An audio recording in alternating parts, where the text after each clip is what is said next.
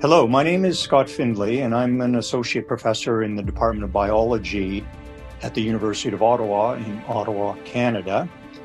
And I'd like to welcome listeners to the Recovery Project. This is an initiative launched by Canada 2020, the Institute of Fiscal Studies and Democracy at the University of Ottawa, and Global Progress. And the Recovery Project focuses on the challenges of and the opportunities for economic and social recovery from the COVID-19 pandemic. Here with me today to help understand both the promise and the practicalities of vaccines is Dr. Orin Levine of the Gates Foundation. Dr. Levine oversees 4 teams at the Gates Foundation that focus on delivery of interventions that reduce under 5 and maternal mortality, limit the spread of vaccine-preventable diseases, and promote more equitable health outcomes within countries and indeed globally. Particularly relevant to today's conversation, he also represents the Gates Foundation on the governing board of Gavi, the Vaccine Alliance, whose mission is to save children's lives by increasing access to immunization in low-level countries. By training, Dr. Levine is an epidemiologist. And this is the branch of science that seeks to understand how and why diseases spread, and perhaps most importantly, how we can use this knowledge to hopefully prevent or at least control disease epidemics. Thank you, Dr. Levine, for joining us today. It's my pleasure, Scott. Thanks so much for the opportunity to talk with you today and to share the direction of the foundation and so many of the global partners, including Canadian partners, are taking to try and curb the pandemic. I'd like to jump right in, if I may. The Gates Foundation is actively involved in health prevention generally, and more particularly in the vaccine programs. And I wonder if you could tell us the different approaches that the Gates Foundation are taking to the COVID-19 pandemic. Yeah, thanks so much for that, Scott. You've already highlighted one of the really important approaches that we're taking, which is to help the process of discovering, researching, developing, manufacturing, and ultimately delivering a safe and efficacious vaccine. Because if we can vaccinate people, if we can give them the immunity that they need to protect themselves if they encounter the virus, that is a really legitimate magic bullet for combating the pandemic. But we're also cognizant that the vaccine approach, as much as we want it to be the solution, either may not work or may not work as well as we'd like or as quickly as we like. And so there have to be, in addition, other approaches that we follow. And so in addition to the work we're doing on vaccines, we are also investing in improving diagnostics, therapies, and strengthening the systems that are needed to deliver each one of those interventions and get the most out of them. And that's a particular focus on helping countries with typically weaker health systems to reinforce and strengthen their systems to be able to deliver those different approaches to combating COVID. So the Gates Foundation is taking what I think most people would consider a pretty prudent and cautious approach. In other words, there are many irons in the fire with respect to trying to control the COVID-19 pandemic. But I guess I'd just like to focus for a little while at least on the particular approach associated with the developments of vaccines. This is something that lots of people and lots of governments, of course, as you well know, have an interest in. And I guess maybe I'd like to start off with a pretty basic question. And that would be, first of all, what is a vaccine and what does it do, at least in principle? In its most basic, it does what you outlined at the beginning. It stimulates somebody's immune system to recognize a part of, in this case, the coronavirus, that the immune system can then latch onto and help the body clear before the virus ever has a chance to make you sick. In other words, it means that you can, in the best case, with a safe and effective vaccine in your system, you can, at least in my case, you could see your mom for the first time in many months and give her a hug, with the confidence that you're in a position to have warded off the virus before you saw it. So it's a way to give me the immunity that I might get from getting ill without getting ill in the first place. So just to be clear, the idea is that if you have a safe and effective, let's focus on the effectiveness of the vaccine, and you've been vaccinated, then that means if you're exposed to the virus, you're unlikely to become sick from that exposure. Yeah, listen, not every vaccine is going to work perfectly in every person all the time. Most of our very best vaccines are effective, say, 90% of the time. And many of our very important vaccines are effective less than 90% of the time, but still the majority of the time. But what it does mean is that as a population, there are more and more people who are immune. So as the virus goes looking around for somebody to try to infect and then pass the virus on to somebody else, it's finding it harder and harder to do that. And as that happens over time, that is going to diminish transmission and help all of us be protected by protecting ourselves and protecting the community that we live in. So with respect to this issue of protection of the community, one of the things that people have noticed is that for many vaccines, their effectiveness can diminish over time. So, for example, initially you might have a vaccine that is 90% effective, but at least for some vaccines, their effectiveness diminishes over time. In other words, they're not as durable.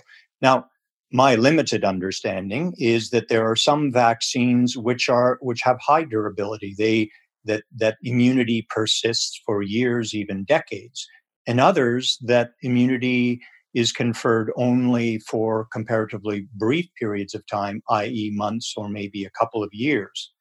And I'm wondering if you can tell us a little bit about what scientists think about how this happens. Why is it that, first of all, some vaccines lose their effectiveness over time?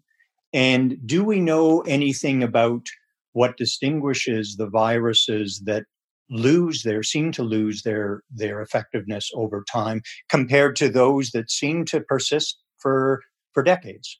So great question, Scott. Maybe a couple of really important points. So there are some infections for which the immunity conferred by a vaccine is time limited by virtue of the organism, the virus, the germ, and the changes that it makes. So if you take flu vaccine for an example, we typically only get protection from flu vaccine for one season or at the most a couple, in part because the virus is shifting and changing. And so the immunity that we trained our body to have is less well matched to the changing virus.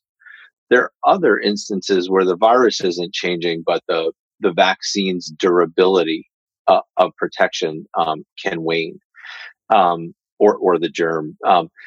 Measles is a great example of a vaccine where we think that vaccine gives, if not lifelong immunity, really, really long and durable immunity. And that's in part because the way that we make the vaccine is by tweaking the original virus to make it incapable of causing illness, but capable of stimulating your immune system to recognize the virus and attack it when it actually shows up. That's an example of a really long-lasting vaccine. Some of the other vaccines, oftentimes vaccines that are made out of just a fragment of a germ, give us immunity that lasts for a long time, but not forever. I think the one that most people will probably recognize most readily in this is tetanus. Um, uh, Probably many listeners had a tetanus shot as a child and then got a booster dose when they were older.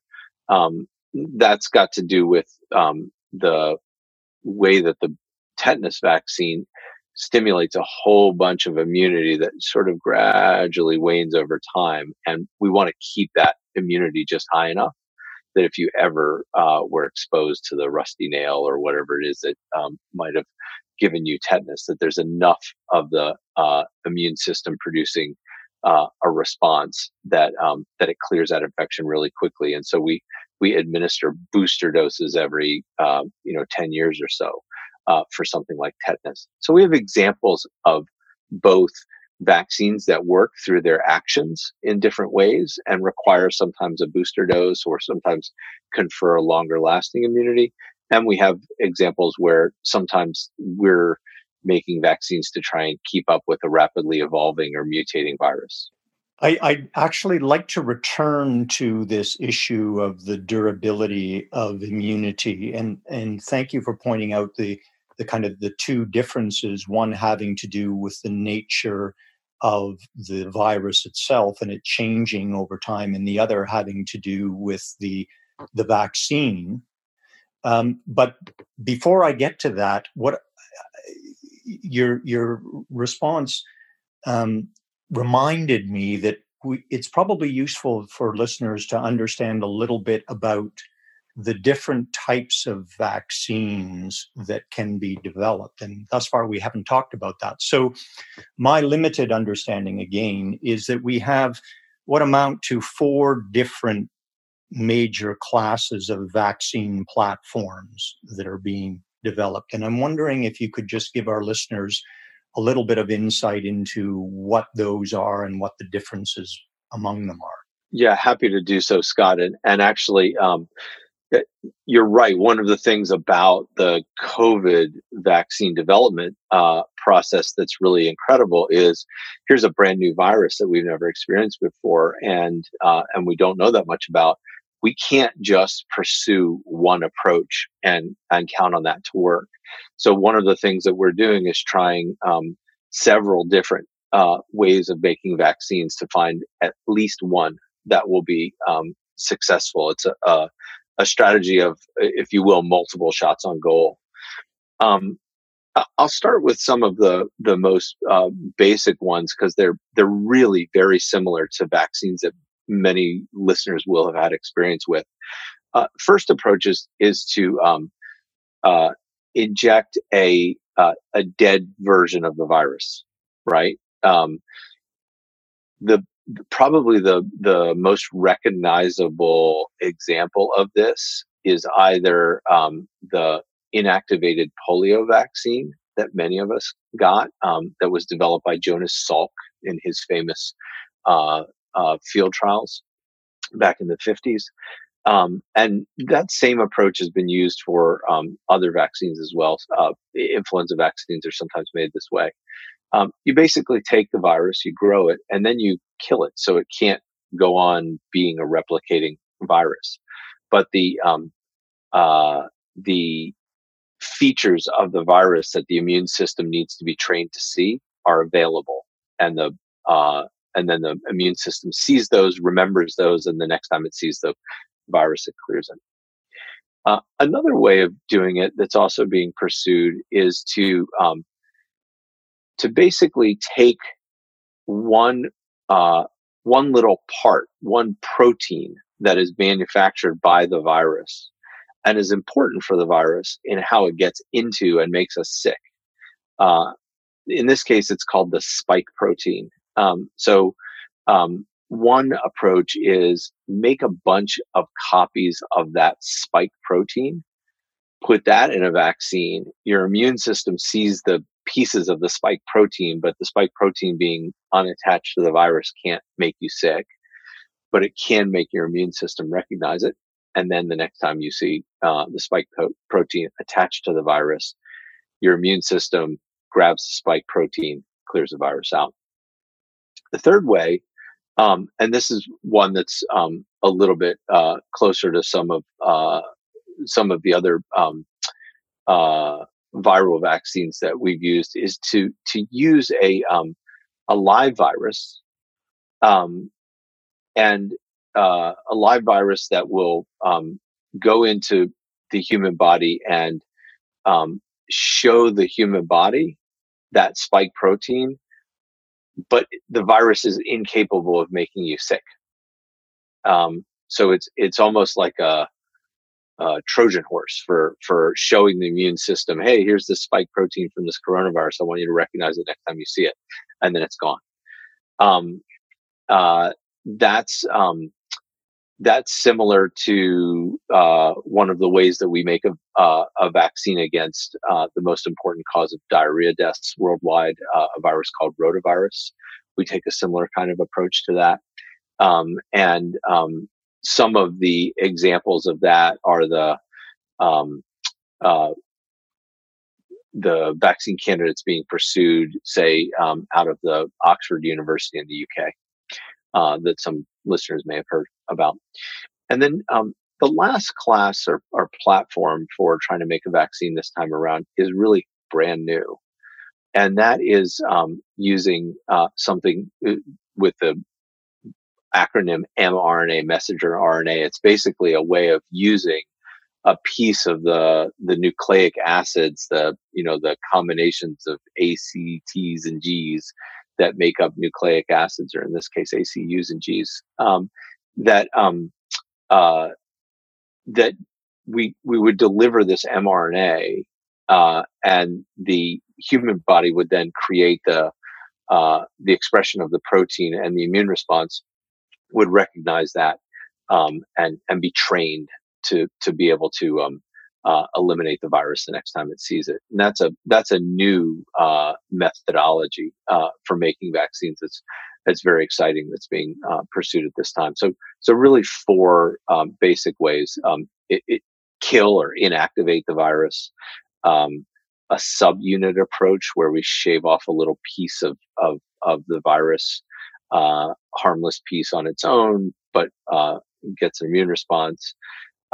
3, a live attenuated virus vaccine that is a weakened vaccine that is used to kind of show the little subunit or protein to the immune response and elicit it, and then this new mRNA approach.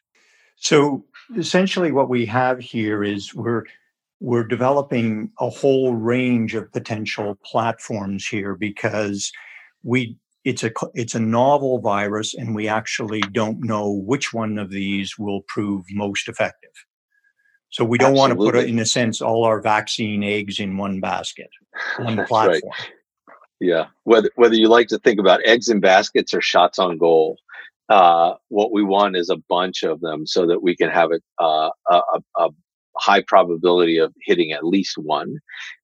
In this case, and I think this is really just a heroic and unprecedented accomplishment, there's more than 160 vaccine candidates in development right now against this virus. And that's mind-blowing when you realize that 8 months ago, we didn't even know about this virus. And it's only about 7 months since we got the sequence of the virus in the first place. It's really an incredible global effort that's underway right now to put eggs in many baskets, try a whole bunch of different approaches, all at risk, and all with the common goal of trying to kind of develop a safe, effective vaccine that can put hopefully a swift or swifter end to this pandemic. So I'd like to return eventually to the issue of the global mobilization of scientific resources. But when we were chatting before about the issue of vaccine durability and immunity waning, you talked about one of the issues being the virus changing over time. And one of the ways that viruses, like all organisms, can change, or virus populations can change over time, is through mutation. And the faster the mutation, the more changes that a particular population, in this case a viral population, accumulates over time. So do we know anything about how fast, or the mutation rate in SARS-CoV-2 compared to, say, other coronaviruses or other viruses? There are really, really good, really smart people working on this. I'm going to confess, Scott, I'm an epidemiologist in part because I was a failure in the lab. So I am not the best source on the viral mutation Fair approach. enough. But there are people who have been tracking it, and I haven't gone to their website recently to look at the dendrograms. But my recollection from a few months ago is that the rate of genetic variability, particularly in the parts of the virus that we think would lead it to evade an immune response, appeared to be low. Now, it's a couple months since I looked at that last data, and I'd really encourage listeners to investigate further. But at this point in time, I don't think that we are anticipating the kind of mutation rate that has characterized some of the other viruses, like a common cold or even influenza, that have made those so challenging. Yeah, I think my limited understanding is that that's the case, and that's important because if mutation rates are comparatively small, then all else being equal, that would tend to suggest that vaccines will be durable for greater periods of time. Is that correct? That's exactly right. Right. Okay. So you pointed out this massive mobilization of scientific effort around the world, and we now have upwards of 160 vaccine candidates in various stages of development. And I'm putting myself in the position of a decision maker, say a year from now, where we have hopefully a set of candidates that seem to be effective, at least to some degree, and are different platforms. And so now somebody has to decide, okay, which one of these are we going to choose to deploy and deliver? And I guess my question would be, from your perspective, what do you think are the most important? Let's assume that we have a menu, if you will, a la carte of different vaccine candidates. How do we choose among them? Well, first of all, let me just say the scenario that you're describing, Scott, is my dream.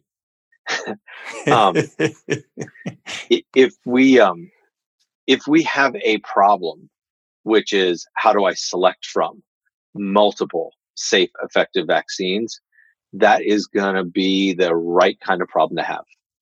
And there's a lot of experience with recommending amongst diverse vaccines that have the same illness that they're targeting, right? There's people who pick one flu vaccine over another all the time. Mm-hmm. I think the thing that's keeping me up at night right now is more, how do we get a breakthrough on those first few?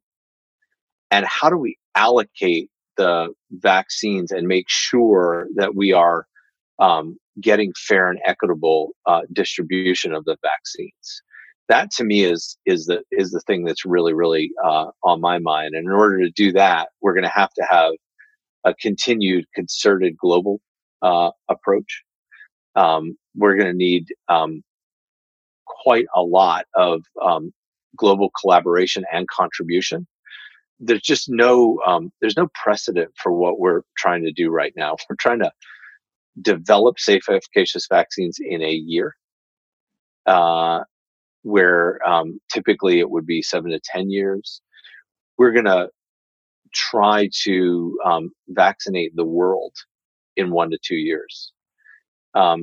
There's no immunization campaign history of that scale. And we're going to do it on a few months' notice. Whereas even for really ambitious campaigns of vaccines like polio or measles or yellow fever, or these things that we do successfully vaccinate hundreds of millions of people in campaign style approaches every year. Those typically are planned for a year before they occur. In this case, we're doing billions of people, not hundreds of millions, and we're doing it in 3 to 4 months of planning instead of a year's worth of planning.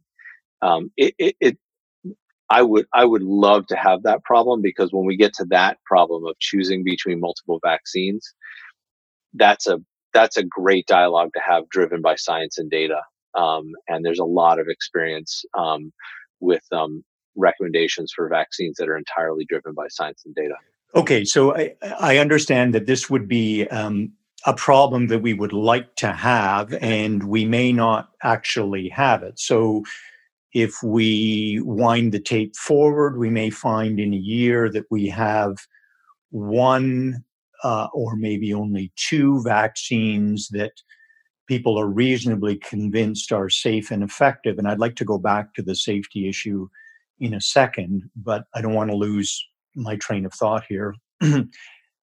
The question that I would have is, given that this is a global pandemic and you have 210 plus countries around the world that once we have a vaccine, we'll need to be deploying it, there seems to be all sorts of scope for differences among countries in the way the vaccine is deployed and delivered, who gets prioritization, the issues that you referred to about equitability and fairness in the distribution and delivery of vaccines.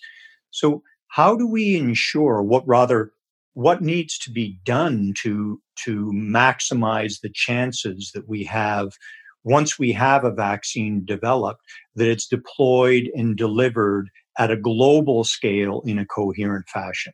One of the things that gives me hope in all of this is the way that the world is coming together to help address some of these. To answer your question directly, we need to continue the global coordination around the research and development.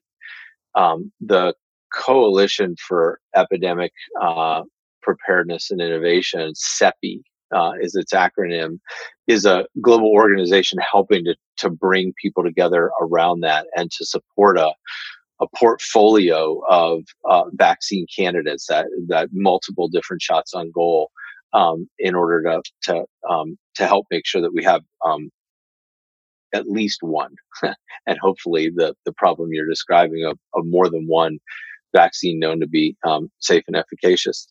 The next thing we need to do is we need to manufacture enough of it that we've got the billions of doses that people in need can benefit from.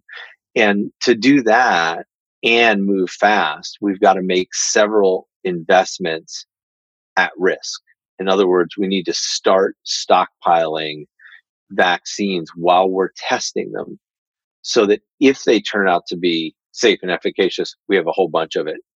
And recognize that if that vaccine fails in the clinical trial, then we've overpaid for some volumes that we're not going to use.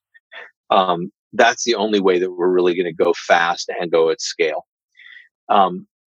In order to do that, we need in the next 2 years on the order of about $20 billion. That $20 billion helps us to do that late stage development work and the manufacturing and purchasing of the vaccines for low and middle income countries.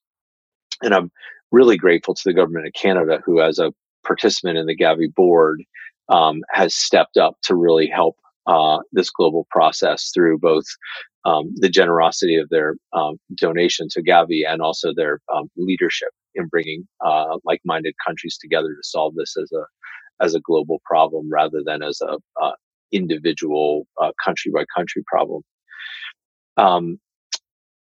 Once we get those vaccines developed, manufactured at an unprecedented scale, and have the financing to be able to procure that on behalf of in this case, the least developed countries of the world, where we're really worried about the inequitable use.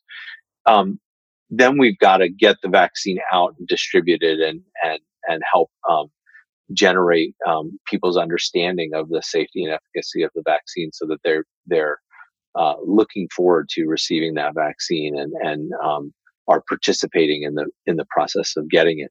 And that, again, is if you will, an unprecedented scale of undertaking. I shared with you just a minute ago that we have some substantial experience running immunization campaigns, very large ones, in different places. India vaccinated about 400 million people under the age of 15 over 2 years to protect them against measles and rubella, for example. But trying to do the whole globe in a couple of years is, again, another logarithm of ambition, and it's gonna take global cooperation, significant planning and resources to be able to make sure that we do that safely and effectively. So those are a few of the different examples of places where we need to come together as a globe, and solve this problem collectively, rather than trying to break off or piecemeal out individual parts. So we're undertaking a global, in a sense, experiment, an unprecedented global experiment to try and control what is a global problem. We do have institutions in place that can help and assist in a coherent, hopefully, and comprehensive, fair and equitable global response over the timescales, the short timescales that you've pointed out are required. But given that we've never done this before, it's possible we'll get it wrong. So I guess my question would be, given the scale of the problem and the scale of the magnitude of the experiment, you talked about it being a lot logarithmically greater than what we have done before. There are some significant risks associated with it. And I guess the point would be that the risks of not doing it are far, far higher. I don't want to dismiss the important foundational base that we have for doing everything that we're doing. There are people with tremendous backgrounds and experience in organizing immunization campaigns. You may know that the global polio eradication effort for many years was led by Canadian Bruce Aylward. Polio has, at its peak, immunized in campaigns probably close to 750 million people. We have a lot of experience that we can draw off of. We also have some unique challenges right now, and scale in terms of doing what we've done, but bigger is going to be one of those important ones that we're going to have to talk through. We're going to have to plan carefully. We're going to have to monitor carefully. If there are mistakes that are being made, we need to be able to pick those up and adjust quickly. We're also learning quite a lot right now that I think will be valuable when we get COVID vaccines and want to use them for everybody. One of the impacts of the COVID epidemic has been to interrupt regular health service delivery in many of the countries where we're working. That interruption in service delivery is likely, if it's sustained, to have as big or bigger health impact than COVID directly, right? The failure to be able to treat malaria, HIV, or prevent measles infections with vaccination, or for women to be able to deliver in a facility. The consequences of that interrupted service delivery are massive, and countries are just now starting to put their attention back into what does it take to reestablish essential service delivery? How do I reinvigorate the trust in the population that they can come and be safely served by the healthcare workers that want to be able to give them preventive health care or enable them to deliver safely and all those things. I think the experience that countries are having, and we are seeing some bright spots of places that are starting to adjust the way that they deliver services and ramp them back up again. I think that experience and how you build that trust, how you create a safe experience for healthcare workers and patients will all be part of what we will draw on to address this unprecedented challenge of scale with COVID vaccines that's coming. I think this is an excellent point about the further inequities that are created by COVID-19 through interruption of essential health services in many parts of the world. We tend to think about that, the interruption of health services associated with COVID-19 in Canada, as delaying, for example, non-essential surgeries. But in other parts of the world, many parts of the world, the delay in essential services is life-threatening. I think that that's an important point that all of us need to take into consideration and think very carefully about when we think about the equity issue with respect to deployment of vaccines globally, and perhaps the resources required to do so. I'd like to, in what remains of the time, return to a question that I know is on the minds of many people, and that is you've indicated that the pace of development is unprecedented, that the process, the scientific discovery process in vaccine development is highly, highly accelerated. And there are people that are concerned about the implications of that for safety. And so people might say, for example, that there's intense pressure to develop vaccines given the magnitude of the crisis and deploy these vaccines as rapidly as possible. Does this mean that usual protocols to ensure safety and effectiveness may be bypassed? No. Scott, we are taking a lot of effort to try and do steps in parallel, but we're not going to skip the important steps of assuring safety and very careful, rigorous oversight of the vaccines. That's false economy. What we are doing are the kinds of things that I described earlier, like we're going to pay you to make a bundle of this vaccine, not knowing if it works yet, with the realization that if it doesn't, we will have paid for a vaccine that didn't work. But if it does, the global economy is losing $10 billion a day. So every day that we accelerate the use of a safe, efficacious vaccine to get people back to work faster pays for itself so many times over and over in terms of helping people get back to their livelihoods. Those are the kinds of things that we're accelerating and compressing timelines on. We're not going to cut corners on the safety piece. I think lots of people will be reassured or should be reassured by that. And I think that sentiment about not cutting corners, I think that's true globally, that the institutions that are responsible, for example, for the registration of vaccines understand that despite the acuteness of the crisis, there is a real need to make sure that there's no short-circuiting of safety evaluation before deploying candidate vaccines. I'd like to finish off with, I guess, two questions. The first one has to do with misinformation and disinformation. There's already been a lot of misinformation and indeed disinformation circulating about COVID-19. And I think people much more knowledgeable than myself suspect that once viable vaccine alternatives are available, the misinformation, disinformation machine may well shift into overdrive.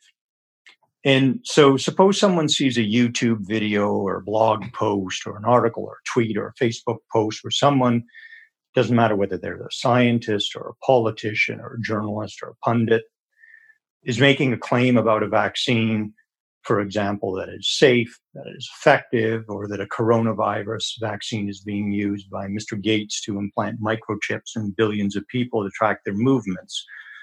So these are all claims that one can imagine being made. So what are the most important questions that somebody who's looking at those claims should be asking themselves and deciding whether to believe the claim or not?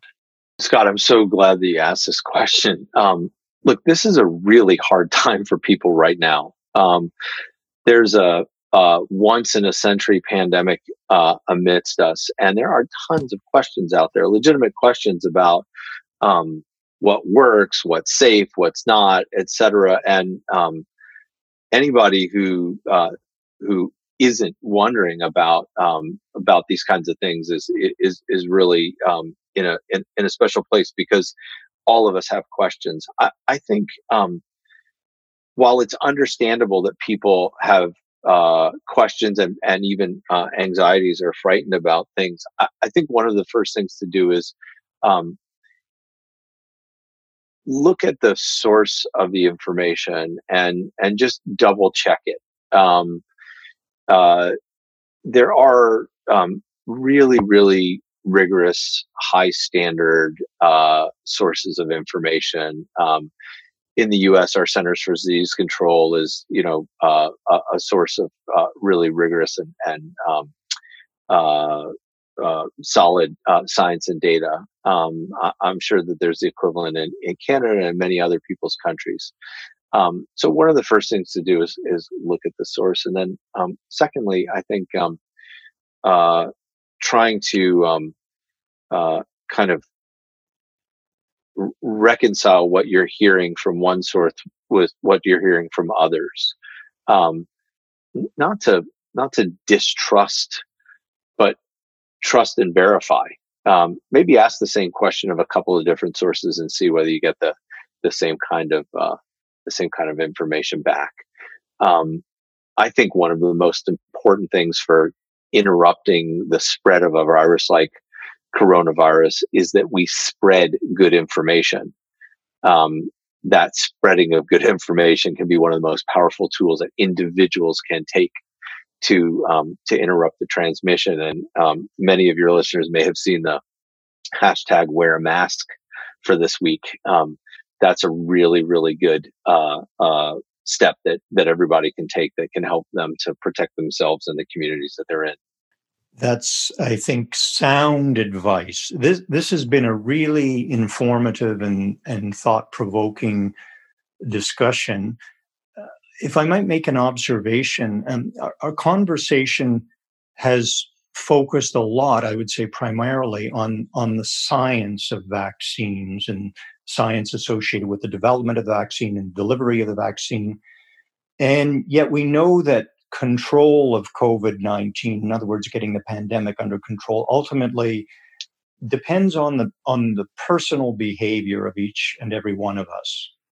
And so I guess in closing, if you could give one piece of advice about COVID-19, or in particular the SARS vaccine, to that person that all Canadian leaders like to talk about, but none has ever actually encountered, I refer here to the average Canadian, what would that advice be? The one piece of advice about SARS-CoV-2 vaccines that you would offer? I would ask that you offer trust. I know that out there, there's conspiracy theories and lots of people coming up with explanations for things, etc. At least in my experience, the people I've encountered who are working to try and address the pandemic, whether it's my sister is a healthcare worker, or researchers I know, or frontline nurses, they're they're in it for protecting people and protecting people's health, and the spirit they bring and the heroism that they're bringing to do this work is really, I think, in the public interest, not self-interest. And so I'd ask you to offer trust as the first step in understanding how COVID vaccines and other tools can really help to end this pandemic. I think that's excellent advice that we all, average or not, should take to heart, and perhaps a fitting place to end this podcast. On behalf of our listeners, Canada 2020, Global Progress, the Institute for Fiscal Studies and Democracy, thanks for your knowledge, your candor, your efforts in our collective behalf, and perhaps most importantly, that last piece of advice. Thanks very much. It's been my pleasure. Thank you so much for being with you today. And big thanks to everyone in Canada who's been a really, really critical part of the global response. Together we can beat this thing.